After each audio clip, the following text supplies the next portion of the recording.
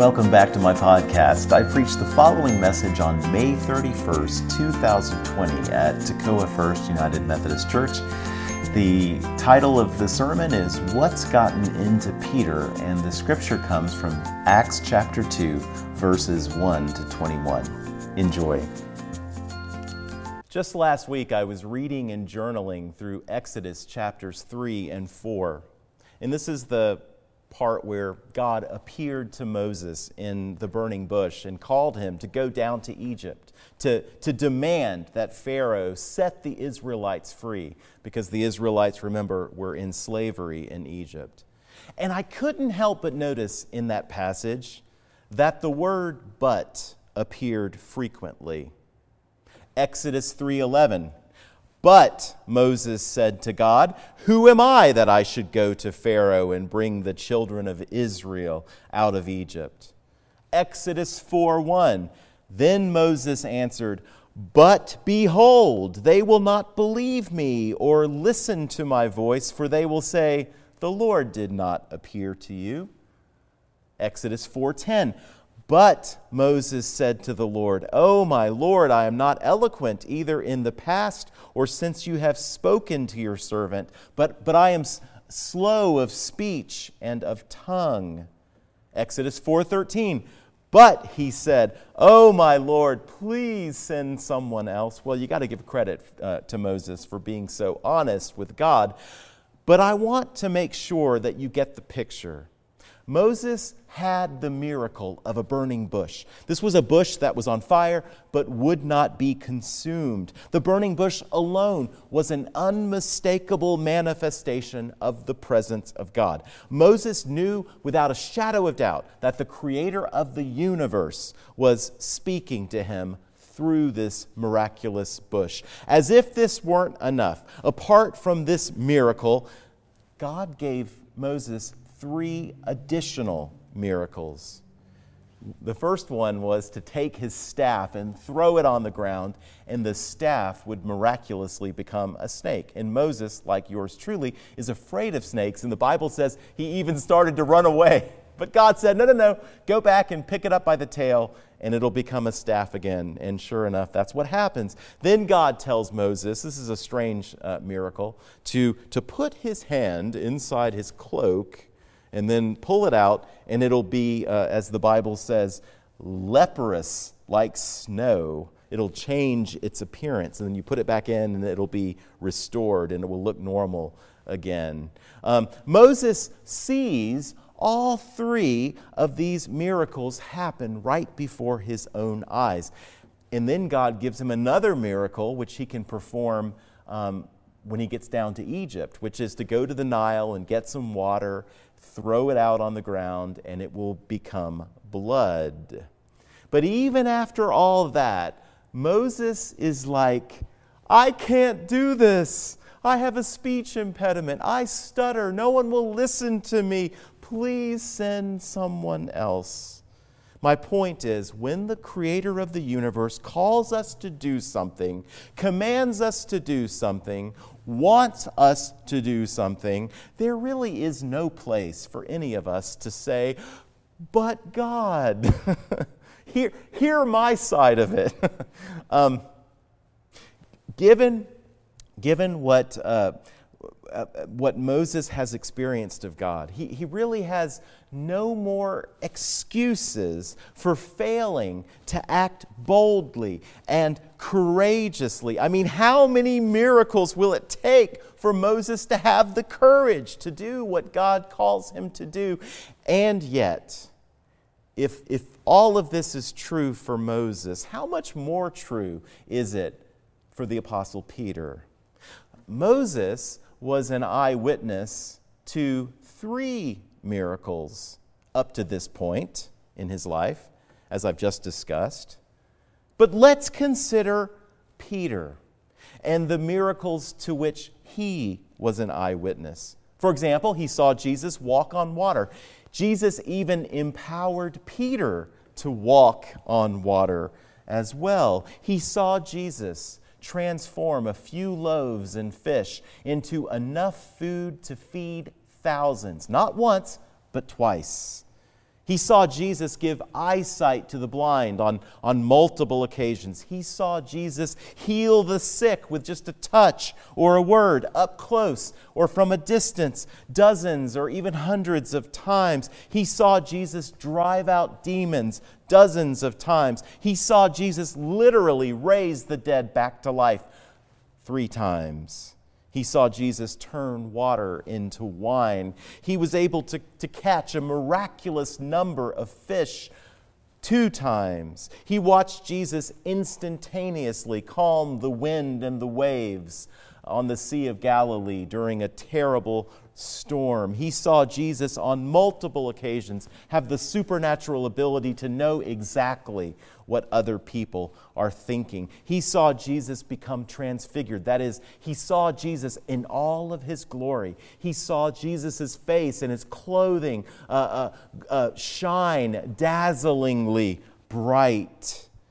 He heard the voice of God the Father telling him, Peter, to listen to God's Son, Jesus. But unlike Moses, Peter didn't say, I can't do what you're calling me to do, Lord. Let someone else do it. No, it's even worse than that.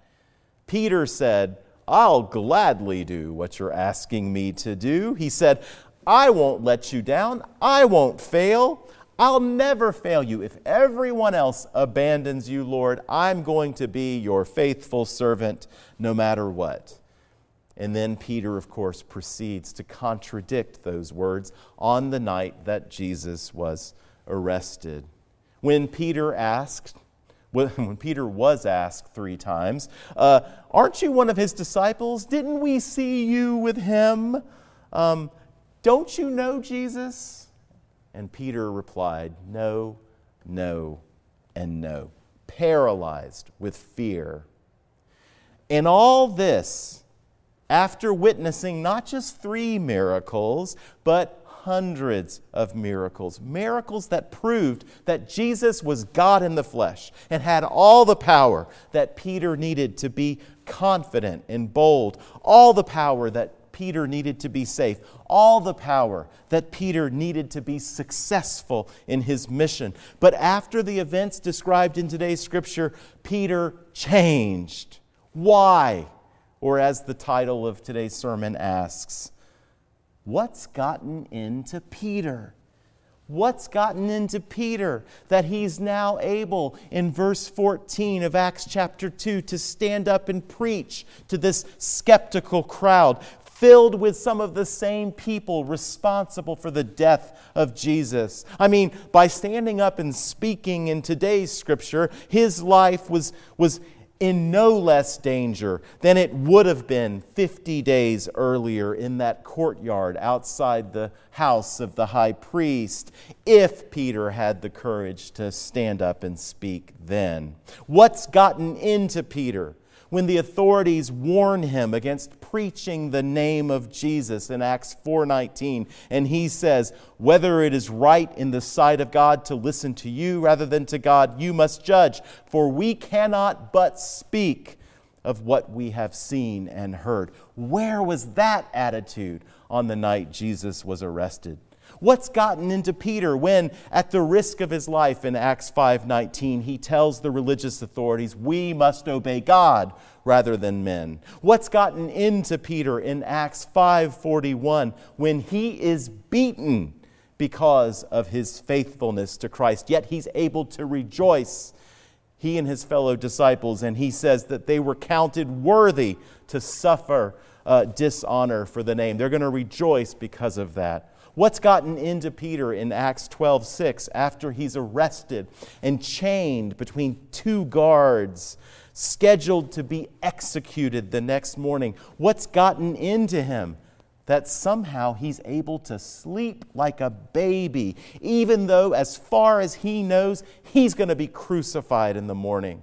As it turns out, he's rescued this time by an angel and he escapes. But he doesn't know that's going to happen when he's sleeping peacefully.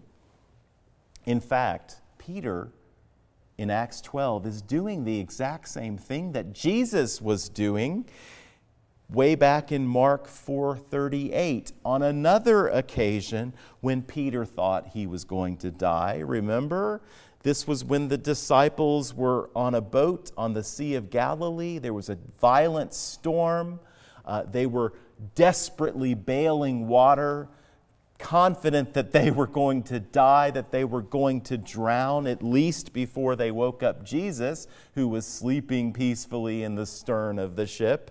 And they said to him, "Lord, don't you care that we're going to die?" But now, many years later, this same Peter is doing the same thing that his master was doing, sleeping peacefully in the face of death, so confident, so contented, so brave. What's gotten into Peter that accounts for this change? And you know the answer. What's gotten into Peter? The Holy Spirit has gotten into Peter. And the Holy Spirit made all the difference in Peter's life and ministry. Without the Holy Spirit, we're all in trouble. Indeed, without the Holy Spirit, we can't even be Christians at all. Without the Holy Spirit, we can't be saved at all. Oh, friends, I cannot emphasize this enough. I can hardly warn you often enough. A Christian faith that merely lives up here intellectually is not a saving faith, not apart from having the Holy Spirit live in our hearts. And yet I fear that there are people within my own flock, the flock at Toccoa First Methodist, or the virtual flock that's gathered to watch this video online. I fear that there are some of you out there possibly who may only have a faith that lives up here. And I fear this on the basis of my 16 years as a pastor. Years ago, I served as pastor of Hampton United Methodist Church on the south side of Atlanta. While I was there, a young woman from our church who literally grew up in the church, grew up in Sunday school, grew up in vacation Bible school, grew up participating in children's ministries, grew up in youth group, grew up going on youth retreats and to youth camps and to youth mission trips, some of which I chaperoned, who went through confirmation, who got baptized. This young woman whom I loved went off to college, got involved, thank God, in the Wesley Foundation at that school, and the Lord got hold of her. One Sunday, she posted pictures of herself at a church service in tears, reaffirming her baptism and her faith, and telling the world on Facebook that she was now saved, that she now had a personal relationship with Christ, that she knew Jesus. And of course, the people from her home church in Hampton who knew her and loved her so well were praising God and congratulating her, and I was too. And then, a few months later, a young man who also grew up in our church, who was equally, if not more, involved in the church from the cradle onward. He graduated and went to firefighter school and EMT school. And he started dating a Christian young woman, and he started going to her church. And one Sunday, well, I'm not kidding, he did the exact same thing that his fellow youth group friend had done months earlier. He was posting tearful pictures of himself getting baptized and testifying in a powerful way that he was, for the first time in his life, born again. He was saved. He had a personal relationship with Jesus. That's what he was saying. And once again, everyone from our church was congratulating him and praising God, as they should have been, as I was. In both cases, these two people had a Christian faith that no longer just lived up here in their heads. They had a Christian faith that lived in their hearts. What had gotten into them? What had gotten into them that they wanted to tell the whole world about what Jesus had done for them? What had gotten into them was the same thing that had gotten into Peter. The Holy Spirit had gotten into them. But suddenly, I felt convicted. Why do young people at my church who grew up in my church have to leave my church in order for this transformation to take place in their lives? What were we missing at Hampton? And I'm not telling on Hampton. I've preached the same thing to them before. But what were we missing? What we were missing is this, or at least we were often missing this. We were missing the thing, or the person, the activity of the Holy Spirit, which seems so abundantly evident in today's Scripture. We were missing the Holy Spirit filling us and doing powerful things in our midst, doing powerful things through us. We were so often missing the Holy Spirit. Now, please don't misunderstand me. If we are authentically Christian, that means that we're born again. That means we already have the Holy Spirit. That means He already lives within us. That means there's nothing else that we need to do in order to receive the Spirit. The Spirit is our gift. The moment that we repent of our sins and believe in Jesus, the Spirit enters our lives and begins working to change us from within through the process of sanctification. That's a miracle of God over which we have no control. It's automatic. It's going to happen no matter what, the moment we receive God's free gift of eternal life and receive Christ as our Savior. But let me point you to two interesting verses. Ephesians 5:18. Paul writes, "And do not get drunk with wine, for that is debauchery, but be filled with the Spirit." Also, 1 Thessalonians 5:19. It's almost a negative way of saying the same thing that Paul just said in Ephesians. He says, do not quench the Spirit. If the Spirit is like a fire, for instance, you quench it by throwing water on it. That's kind of the idea here. So in one case, be filled with the Holy Spirit. In the other case, do not quench the Spirit. In both these cases, however, please notice Paul is writing to those of us who are already Christians, who already have the Holy Spirit living within us. Yet Paul is implying that whether or not the Holy Spirit works in powerful ways in our lives depends to some extent on us. This is not automatic. Being filled with the Spirit is not something that automatically happens. We have some responsibility. Otherwise, it would make no sense for Paul to command us to be filled with the Spirit or to command us not to quench the Spirit. Do you see what I mean? And I feel convicted, like in my own life and in my own ministry. What am I doing to quench the Spirit? What am I doing or what am I contributing to in church to quench the Spirit?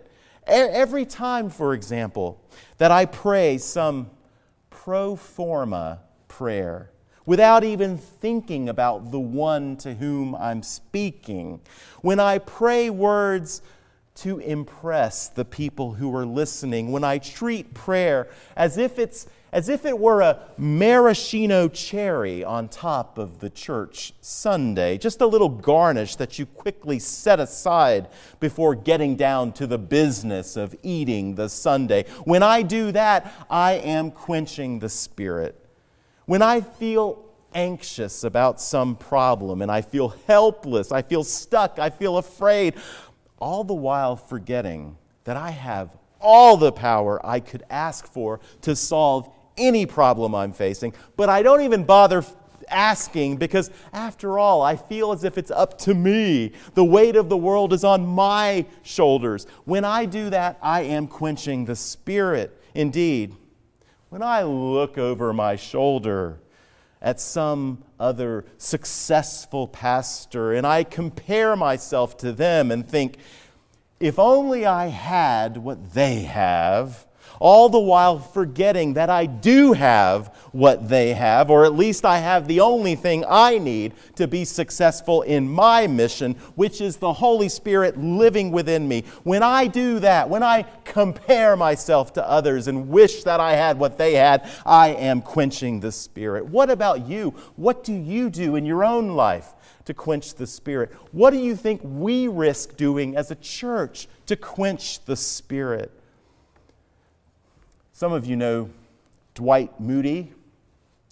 He was a powerfully effective pastor and evangelist who ministered mostly in Chicago in the late 19th century. In 1871, two women in his church felt called by God to pray, quote, that the Lord would give him the baptism of the Holy Ghost and of fire. And he knew that they were praying for him, and he didn't like it at all because he thought he was sort of being judged by these two women. Like, are you saying that something's wrong with me? Are you saying that I'm missing something? But reluctantly, Dwight Moody agreed to pray with these women on a weekly basis for a little while until his church burned down in the Great Chicago Fire of 1871. And he went to New York to do some fundraising so that he could build a new church in Chicago. And while he was there, he describes something that happened to him. Now, keep in mind, Moody was already a Christian. He already had the Holy Spirit within him. But like Paul says in Ephesians 5, he and these women sensed that he needed more of the Spirit, more of the Spirit's power. He needed to be filled with the Spirit in a way that he hadn't been before. And that's what they were praying for. He goes to New York, and then he wrote the following about an experience. Listen to these words. One day, in the city of New York, oh, what a day. I cannot describe it. I seldom refer to it. It is almost too sacred an experience to name.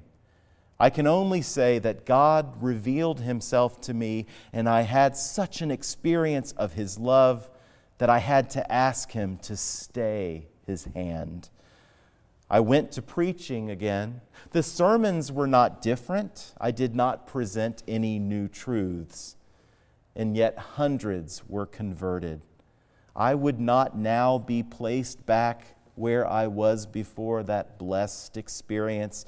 If you should give me all the world, it would be small dust in the balance.